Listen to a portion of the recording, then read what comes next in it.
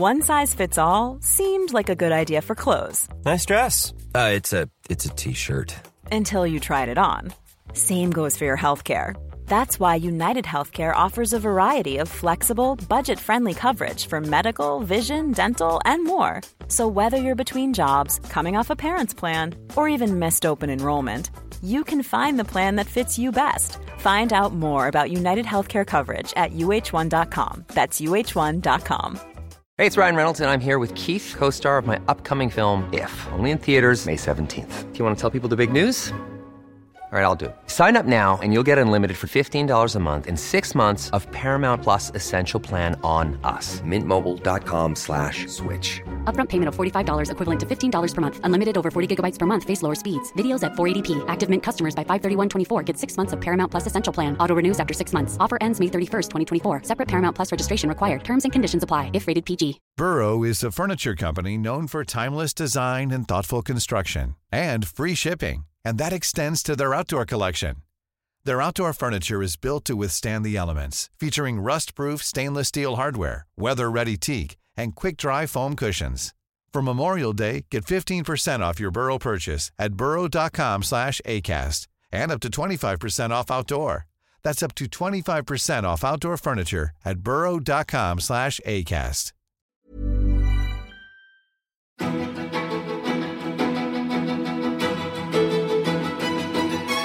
Hello and welcome back to Snowcast. I'm Jon Snow, and this week's guest is Stephen Davis. Stephen is an investigative journalist and author who has worked around the world on newspaper stories and documentaries. He's also a podcaster whose most recent series investigates the sinking of the passenger ferry Estonia. It is Europe's worst shipping disaster since the Titanic, and a gripping tale of tragedy, smuggling, and spies. But this interview will focus on the fate of British Airways Flight 149. This is another story which reads like a film script, and which Stephen has been covering for more than 30 years. On the 1st of August 1990, nearly 400 passengers and flight crew were caught up in the Iraq invasion of Kuwait. They were taken hostage, used as human shields, and endured months of terror. Many of the hostages hold Saddam Hussein principally responsible for their ordeal, but they also believe that Flight 149 should never have landed in Kuwait. And they're now taking legal action against the British government and British Airways for their alleged role in the ordeal. Let's find out more.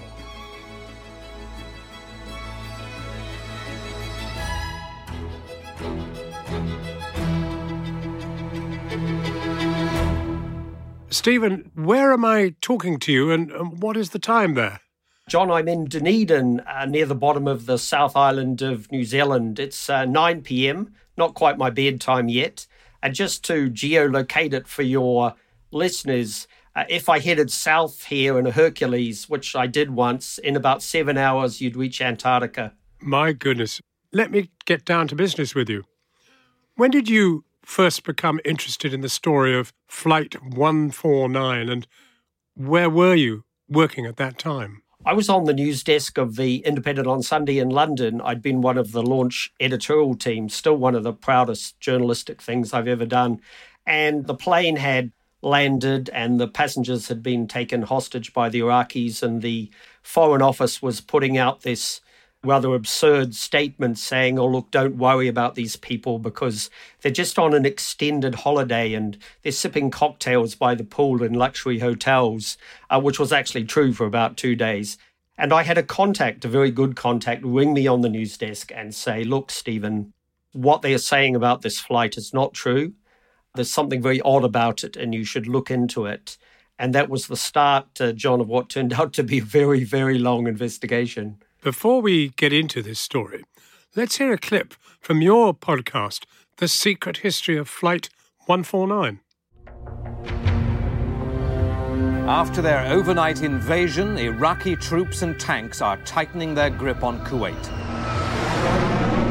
There was this screeching noise, and it was so strong, it felt like a rocket. Iraqi troops crossed the border during the night, And by breakfast time, they'd seized key installations like the airport and radio stations. That was really the moment where you realize, oh my God, this is not the holiday I had hoped for, and you kind of start this first sinking in of, oh my God, I'm really in the wrong place. I really, something's going drastically wrong here. Somebody, for some reason, wanted that aeroplane to land. And we did.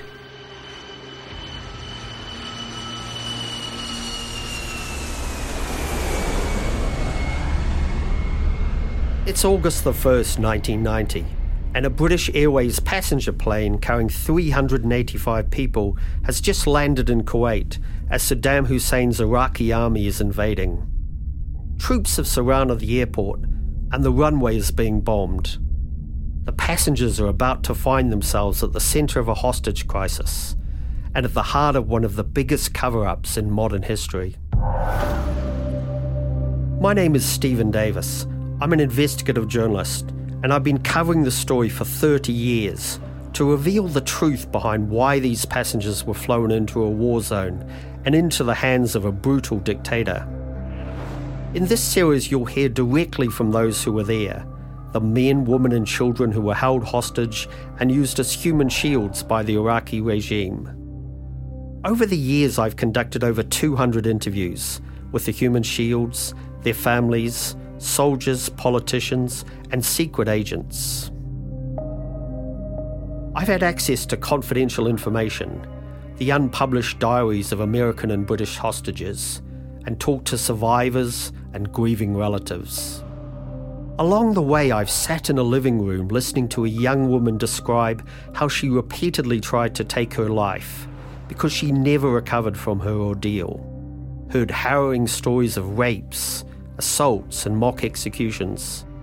And I've interviewed soldiers at the heart of the most secret part of the British government, who risked their livelihoods and their freedom to reveal the truth. This is a story full of deception, deceit and denials. It's the toughest story I've ever worked on. There are people out there who don't want me to tell it, governments who want it buried and forgotten. To be honest, it nearly broke me. I've been the target of disinformation and sabotage, and I very nearly gave up. But this story is too important to give up on. It's personal and political. It reads like a movie script, and yet it really happened. This is the secret history of Flight 149. That was a clip from the Crowd Network podcast, The Secret History of Flight 149. And you'll find a link in the episode description. Stephen, can you set the scene for this story? Why did Iraq invade Kuwait? For months, Saddam Hussein had been threatening Kuwait over a dispute. Inevitably, John, it was about oil. Saddam claimed that the Kuwaitis were stealing revenue, taking too much of their share from an oil field which straddled the border between Iraq and Kuwait. He kept making speeches, bloodthirsty threats in the lead up to the war. He said unless it was settled, he was going to invade. And in the immediate days before Flight 149, troops gathered on the border. The Republican Guard tanks gathered on the border. And pretty much everybody knew that he was about to invade. Indeed, John, I have a CIA file in which they predicted the invasion about 7 days before it happened. Wow. Flight 149 set out from Heathrow on August the 1st with a scheduled stop in Kuwait to refuel. Can you tell me what the passengers witnessed on the runway shortly after landing? When the plane landed, it was very odd for them because they couldn't see any other planes around, which made them feel a bit nervous. A few people got off to stretch their legs. There were a few people stopping at Kuwait. The majority of them stayed on the plane. They were destined for Madras or Kuala Lumpur. And the plane was being refueled, 55,000 gallons of aircraft fuel. Jennifer Chappell and her brother John were looking out the window, and she saw a blur, something travelling very quickly, which she identified as possibly a plane. And seconds later, there was a huge explosion, and then another explosion, and the entire plane shook. The airfield was being bombed by Iraqi MiG jets, and there was a very panicky evacuation as they rushed off the plane, which after all, if a spark had hit or a stray round, they all would have gone up in flames. It was a terrible experience for them.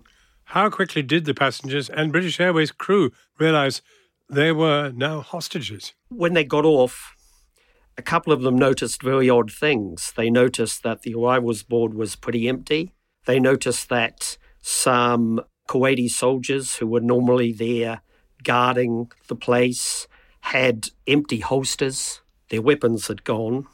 And pretty soon afterwards, Iraqis turned up. And the Iraqis took them on buses to nearby hotels. It's pretty important to note, John, that the Iraqis were shocked to find a British Airways plane and crew and passengers had been delivered into their hands. They weren't expecting it, and initially they didn't really know what to do. So for 2 or 3 days, they kept passengers in the airport hotels while they worked that out. And that was the brief period that allowed the UK Foreign Office to produce their spin, where they were telling journalists, look, don't worry, they're having a bit of an extended holiday. They're in airport hotels, you know, in the sun, sipping cocktails by the pool. But after a few days, the Iraqis realised they had this tremendous prize. They had all these Western hostages delivered into their hands. And one of the moments one of the passengers most remembers where they really realised they were in trouble was Iraqi soldiers coming into a hotel and lining people up in 2 groups. You go left, you go right. One group consisted of Brits, Americans and so forth, and the other group consisted of passengers who were Indians and Malaysians. And from that moment on, they realised they were hostages and they were in trouble.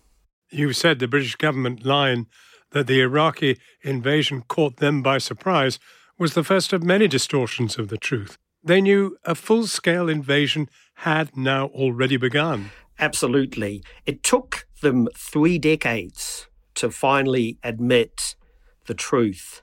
Outstandingly, Mrs. Thatcher gave a statement to the House of Commons about a month after the plane landed and the passengers were captured. And she said the plane landed, it was refueled, one crew got off, the next crew got on, and this all happened before the invasion started. And if you see it on the TV, she turns to her backbenchers to emphasise the point. Before the invasion started. That was completely and utterly untrue. And finally, Truss, when Foreign Secretary, had to admit that in fact the invasion had started well before the plane had landed. Incidentally, John, even that admission is a half-truth. They said that invasion had started about 1 hour before the plane landed. But I have a Defense Intelligence US secret document flash message saying Iraqis crossed the Kuwait border 3 hours before the plane landed.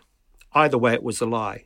So was that what prompted the admission from Liz Truss? No, what it was, John, is they had all these documents they had to release under the 30-year rule.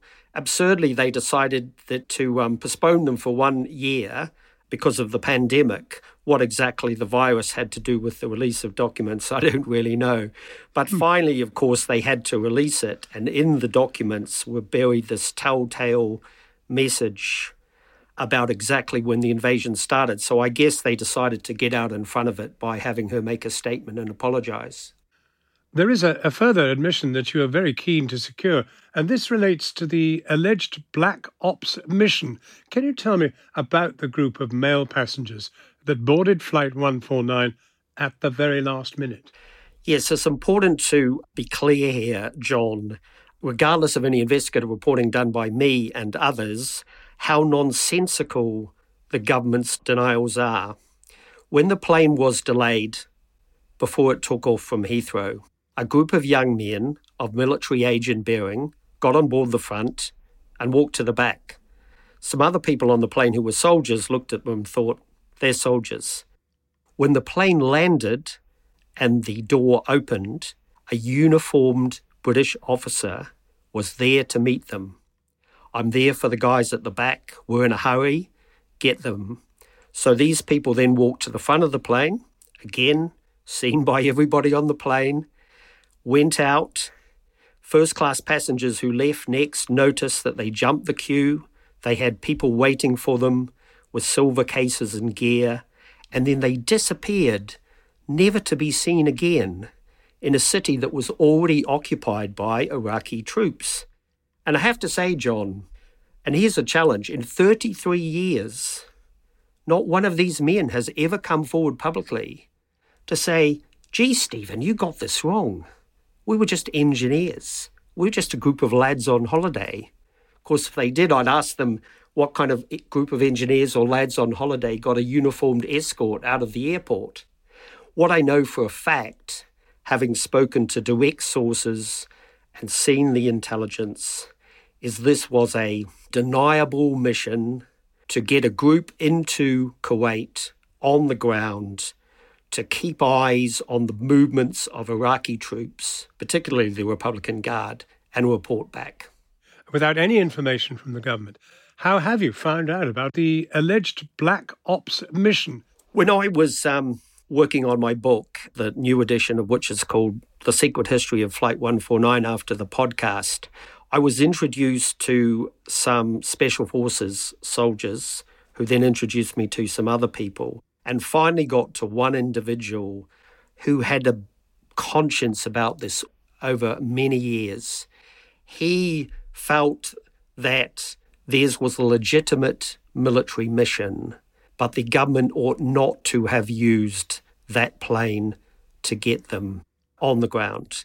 And he decided to speak out, and I interviewed him multiple times and then went through the elaborate process of checking the sources and checking his information. Then about 2 years later, I was introduced to a man who helped plan the mission. This was, incidentally, John, during a whole period in which I did a lot of reporting on special forces and spies. Almost invariably, your government would go to court to try and prevent me telling the story, such as the real story about what happened in the SAS mission Bravo 20 and the story of the MI6 agent Richard Tomlinson. So I ended up meeting this man who felt badly and decided to be honest about it. And that was the kind of clincher for getting the book done. And that's going to be a key piece of evidence in the new legal case brought by McHugh jury. Is it unusual for a passenger airplane to be used to transport undercover operatives? It's an extraordinary risk. Who would need to sign this off? It was signed off directly by Mrs. Thatcher. Multiple sources have told me. She was very, very keen to curry favour with the Americans and to show that, our boys could do their job. No, very risky, but not, sadly, John, unusual. During my reporting of this story, I discovered that British Airways had made an extremely risky flight to Tehran at the time of the revolution where the Shah was toppled to get a special forces team out of Tehran. And another major investigation I did about the sinking of the ferry Estonia in the Baltic, a terrible tragedy where 852 people died, involved using that passenger ferry to smuggle stolen, sensitive military equipment out of Russia. So sadly, it's not that uncommon. Did you believe that it was an intelligence mistake, that they underestimated how long the Kuwaitis could resist the Iraqi invasion? Yes, they did, John. And one interesting thing about this is that one of the absurd denials that the British government issued, which I thought long and hard about, was actually sort of half true. Many years ago, when I broke this story originally, the British government issued a denial in which they said they hadn't sought to exploit the flight. Now, that's a very odd phrase and clearly a non-denial denial. I thought long and hard about the word exploit, and then I realised it could be said to be partially true for this reason. The mission, as originally planned, involved flying this team on 149, getting them into Kuwait, and dispersing them to their observational positions before the Iraqi forces reached the airport at Kuwait City. The mission team had been briefed that the Kuwaitis would hold out for between 3 and 5 days. So there would have been plenty of time for the plane to land, for them to get in position, for the crew to take off, and no one was the wiser. But sadly, the Kuwaiti military collapsed like a pack of cards, and rather than 3 to 5 days, Iraqi tanks were at the airport in 5 hours. What about British Airways? They've always maintained that they didn't know the situation in Kuwait. But a key witness, Tony Pace, has said otherwise. Can you tell me how critical his testimony was to your investigation? Tony Pace's information is very critical. He was the MI6 station chief in Kuwait, something he's not allowed to say, but I can. And there was a crucial meeting between him and the British Airways manager on the ground at the time. And I got to know Tony because I got part of my reporting wrong on the basis of British Airways' affidavit, where the manager said he had been told by Pace it was safe to fly. I reported that. Turns out that wasn't true, and actually in apologising to Tony Pace, he eventually became a good source. What Pace said to him, which the Foreign Secretary absolutely confirmed, was that he said, if you have a plane going through at the time 149 is due to go through tomorrow morning, you are in danger of being caught up in the invasion. And one of the depressing aspects of this story, which I found frustrating, is British Airways have been able to get away with a statement saying what the Foreign Secretary said confirms our previous position, absolves us of responsibility. Let's turn to the pilot, Captain Richard Bruniette. He's one of the most intriguing characters of the story, and he delayed departure, claiming that he wanted to know more about the situation in Kuwait. Those few hours made all the difference, didn't they? Yes, the delay is one of the controversial aspects. The delay allowed the deniable Special Forces / spy team to get on board. That's one thing. And sadly, the delay meant they were caught up in the full invasion, whereas they could have escaped had they flown on time. Richard Bruniette, now sadly deceased, died of cancer, died early, as so many people in this story have, is one of the most fascinating individuals that I've ever met. And it was one of those interviews, the first time and the second time I interviewed him, where, John, you're looking at somebody, you know he's lying, he knows you know he's lying, but neither of you are going to get the other one to admit the truth. Well, given that, as you say, Richard Bruniette is sadly now dead, do you think we'll ever get to the bottom of what he knew? No, Richard tried to write a book, and British Airways prevented him from writing a book. At one stage, I was allowed access to his diary, got to read about 6 pages, and then it was quickly terminated. Indeed, the diary was slammed and I was escorted from the room. We will never quite know for sure, but I have very reliable sources that tell me that Richard Bruniette was an asset, not an agent, an asset for MI6 British intelligence. And as I said, some of the things he told me turned out not to be true.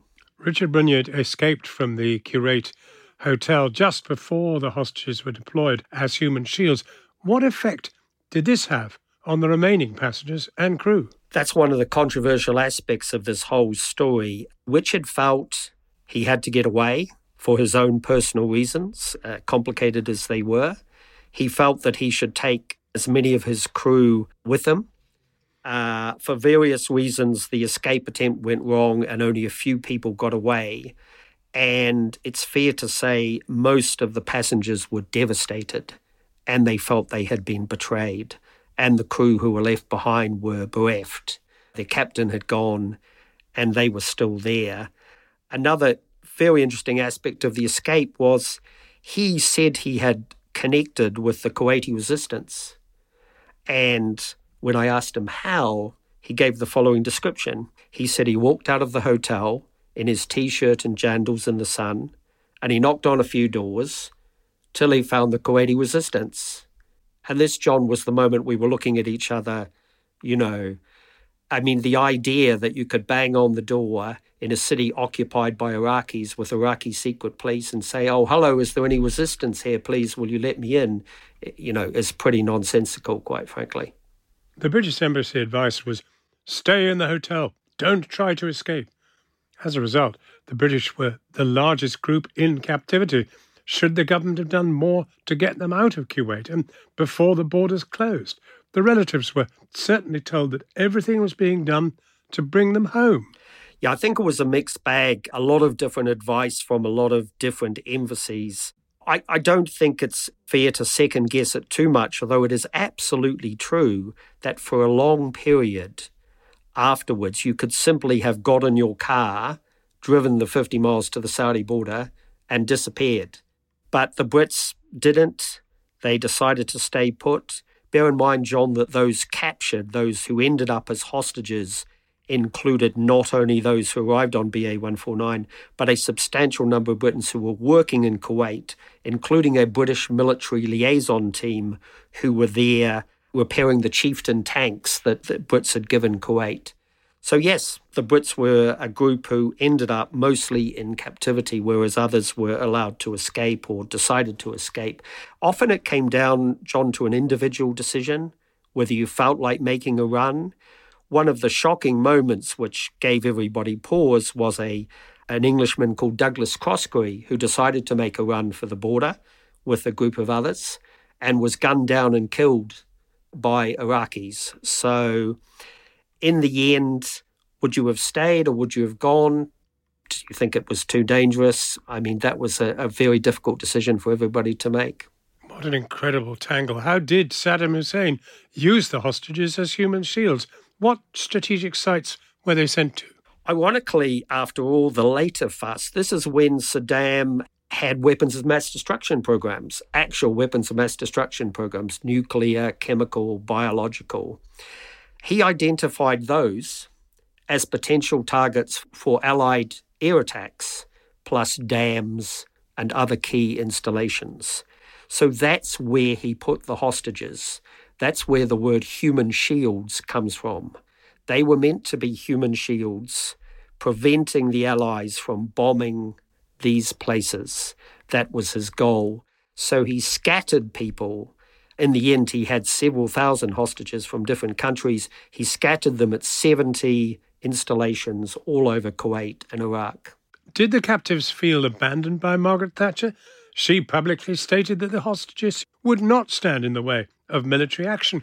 Yes, one of the interesting aspects of this story, John, in these camps, some of them were run very ruthlessly by hardline Baathists or Republican Guard. Some of them were run by conscripts or just people who were in charge of the dam. So the conditions and your access to information varied.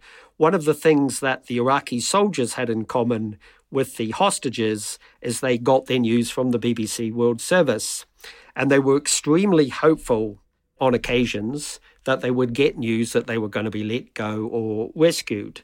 Sometimes they got very depressing news. The French, for instance, who thought they were going to be okay, suddenly discovered that Mitterrand had joined the coalition and therefore they were prime hostages. But the thing that all the British hostages most remember is listening to Mrs. Thatcher talk about, will you let the presence of these people stop you bombing these places? And she said completely breezingly, oh no, not at all. So they felt, I remember speaking to a man named Henry Halkyard, a New Zealander. He said, well, at that stage we thought we're either going to be killed by the Iraqis or killed by our own side. You've conducted over 200 interviews, and it's hard to single out one story from such a comprehensive investigation. But perhaps you could share the story that most affected you. There's a lot to choose from, John. One of the aspects of this story is that people don't realize how much these individuals suffered and how much pain and anguish and PTSD they've had since. There are two that really stand out. One is a remarkable individual called Charlie Christensen, who suffered brutally at the treatment of Iraqis so badly that he gave up flying, he gave up his British citizenship, he moved to Luxembourg. He's painstakingly rebuilt his life, and actually he's written a book which is coming out this year. But I suppose topping even that is Jennifer Chappell. Jennifer Chappell was 13 when she was trapped on 149. She celebrated her birthday in captivity. Her and her brother John saw a soldier killed in front of them. When she got back to Britain and her mother sent her back to boarding school, she was bullied by other people at the school who somehow bizarrely blamed her for the fact that their dads were going off to war, as if it was somehow the fault of the 149ers. And Jennifer, and she would tell you this herself, has suffered terribly. I mean, essentially her life was ruined by this incident. She's suffered terribly. She's never been able to settle. She's attempted suicide. Most recently, she's done some remarkable art and poetry, which we used in our podcast. And I can tell you that there were tears in my eyes when I listened to it. So yes, she, because she was so young and because it's been a lifelong effect on her, I would say would be the one who stood out. But it's incredible. Why have the hostages been unable to pursue justice through the British courts when cases have been settled in France and in the United States? Absolutely, because British courts, John, prevent large-scale actions of this kind by the simple process of denying people access to legal aid. I've had lawyers tell me they prepared a case for legal aid and they were turned down. In America, lawyers got hold of it. They got hold of the BA testimony. They discovered that the BA manager had fled, had sent his wife and kids back from Kuwait to Switzerland just 3 hours after this famous briefing at the embassy. They sued and British Airways settled pretty quickly. British Airways fought the French through the courts, all the way to the French Supreme Court, but lost on every occasion. And the French Supreme Court ruled in favour of them and against BA. Sadly, the Brits and I have to say the Australians and New Zealanders really got the rough end of the stick on this one.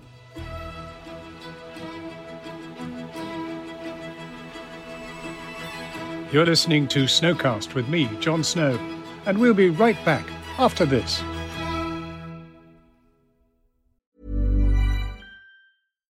One size fits all seems like a good idea for clothes until you try them on. Same goes for healthcare. That's why United Healthcare offers flexible, budget-friendly coverage for medical, vision, dental, and more. Learn more at UH1.com. Hiring for your small business? If you're not looking for professionals on LinkedIn, you're looking in the wrong place. That's like looking for your car keys in a fish tank. LinkedIn helps you hire professionals you can't find anywhere else, even those who aren't actively searching for a new job but might be open to the perfect role. In a given month, over 70% of LinkedIn users don't even visit other leading job sites. So start looking in the right place. With LinkedIn, you can hire professionals like a professional. Post your free job on linkedin.com/people today. You campaigned to see Operation Sandcastle, a report commissioned by the government in 1991. When it was finally released 30 years later, did it go some way towards acknowledging the suffering of the hostages? It would have done had it got any widespread coverage and not been sneaked into the National Archives just before Christmas. For your listeners, Operation Sandcastle was a report into an appalling catalogue of war crimes committed against British citizens and citizens of other countries. 3,500 war crimes, including torture, rapes, other sexual assaults, mock executions, starvation, psychological abuse. The government commissioned the report and then decided not to put it to Parliament as it was required to do so 30 years ago. You have to ask yourself why. Perhaps it was they didn't want people thinking too closely about how the 149ers ended up there in the first place. When it was finally released, it was a cathartic moment for the 149ers to actually see it in writing, to see some acknowledgement. But sadly, John, ignored by most of the UK media who were too busy doing other stuff. I'm feeling guilt welling up in me, I can tell you. And that's not the first time in our discussion so far.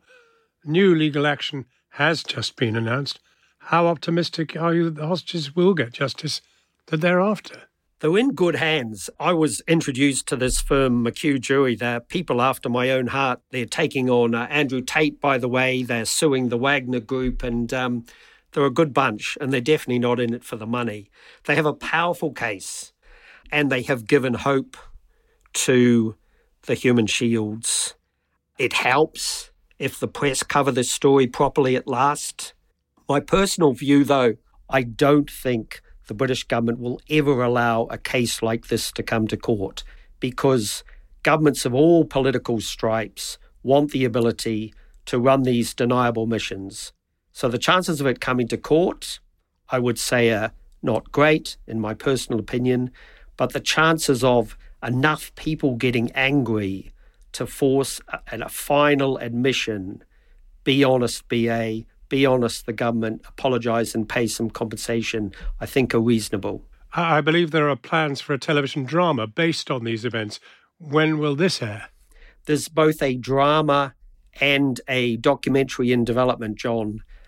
Perhaps next year, perhaps the year after. The purpose of these things is to bring to public attention, one of the great cover-ups of something terrible that happened to a large group of people. Did you ever imagine that you would be working on this story for more than 30 years?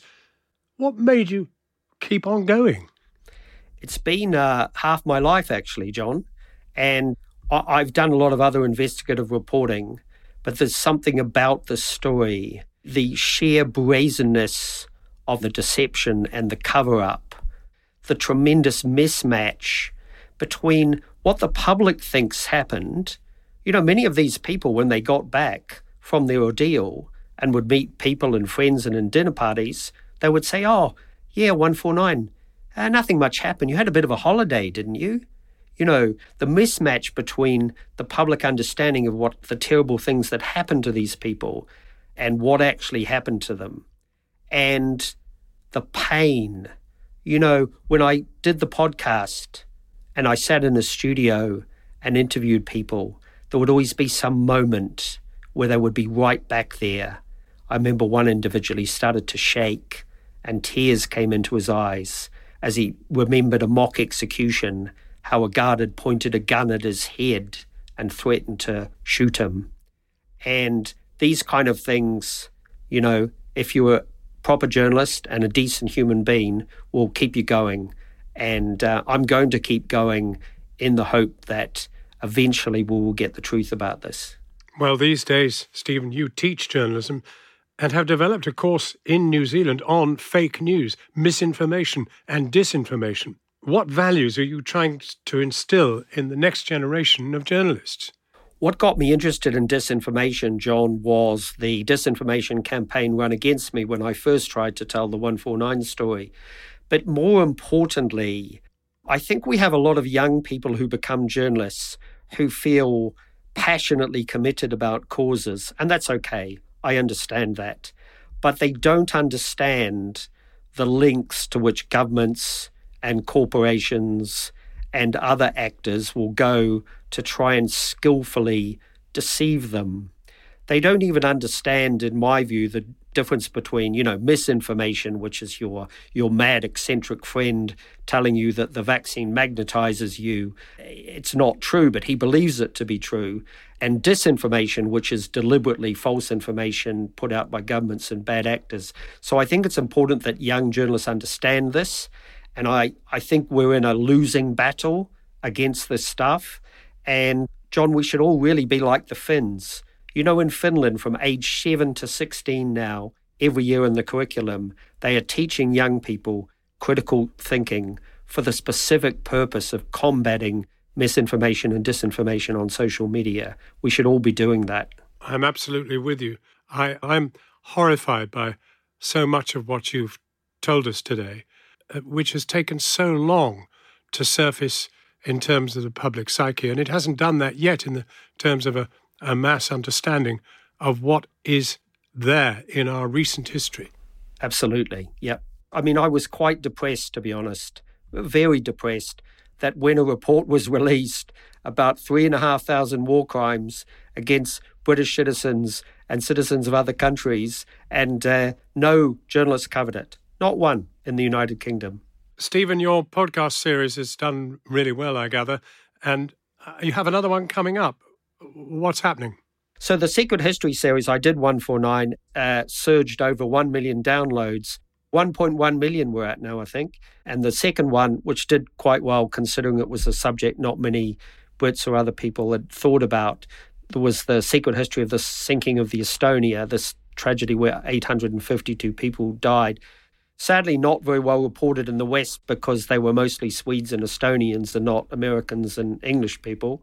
But the third podcast series, which is out in late January, in which I'm over in the UK for the launch, is called The Secret History of the Antarctica.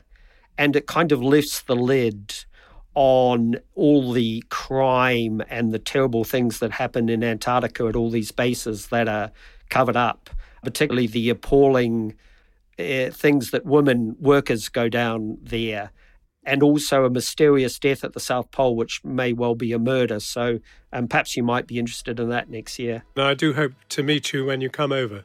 Stephen, it's been enlightening to talk with you. Thank you. Thanks, John. That's really appreciated. Yeah, I will speak to you again. That was the investigative journalist Stephen Davis, talking to us from New Zealand. If you want to find out more about the secret history of Flight 149, this is the name of Stephen's book and podcast series, and there are links to both in the episode description. I'm Jon Snow, and I'd like to say thank you for listening to Snowcast.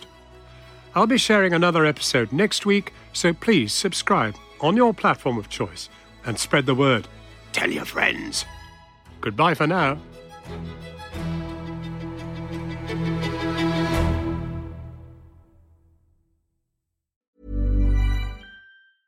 Even when we're on a budget, we still deserve nice things. Quince is a place to scoop up stunning high-end goods for 50 to 80% less than similar brands. They have buttery soft cashmere sweaters starting at $50, luxurious Italian leather bags, and so much more. Plus, Quince only works with factories that use safe, ethical, and responsible manufacturing. Get the high-end goods you'll love without the high price tag with Quince. Go to quince.com/style for free shipping and 365-day returns.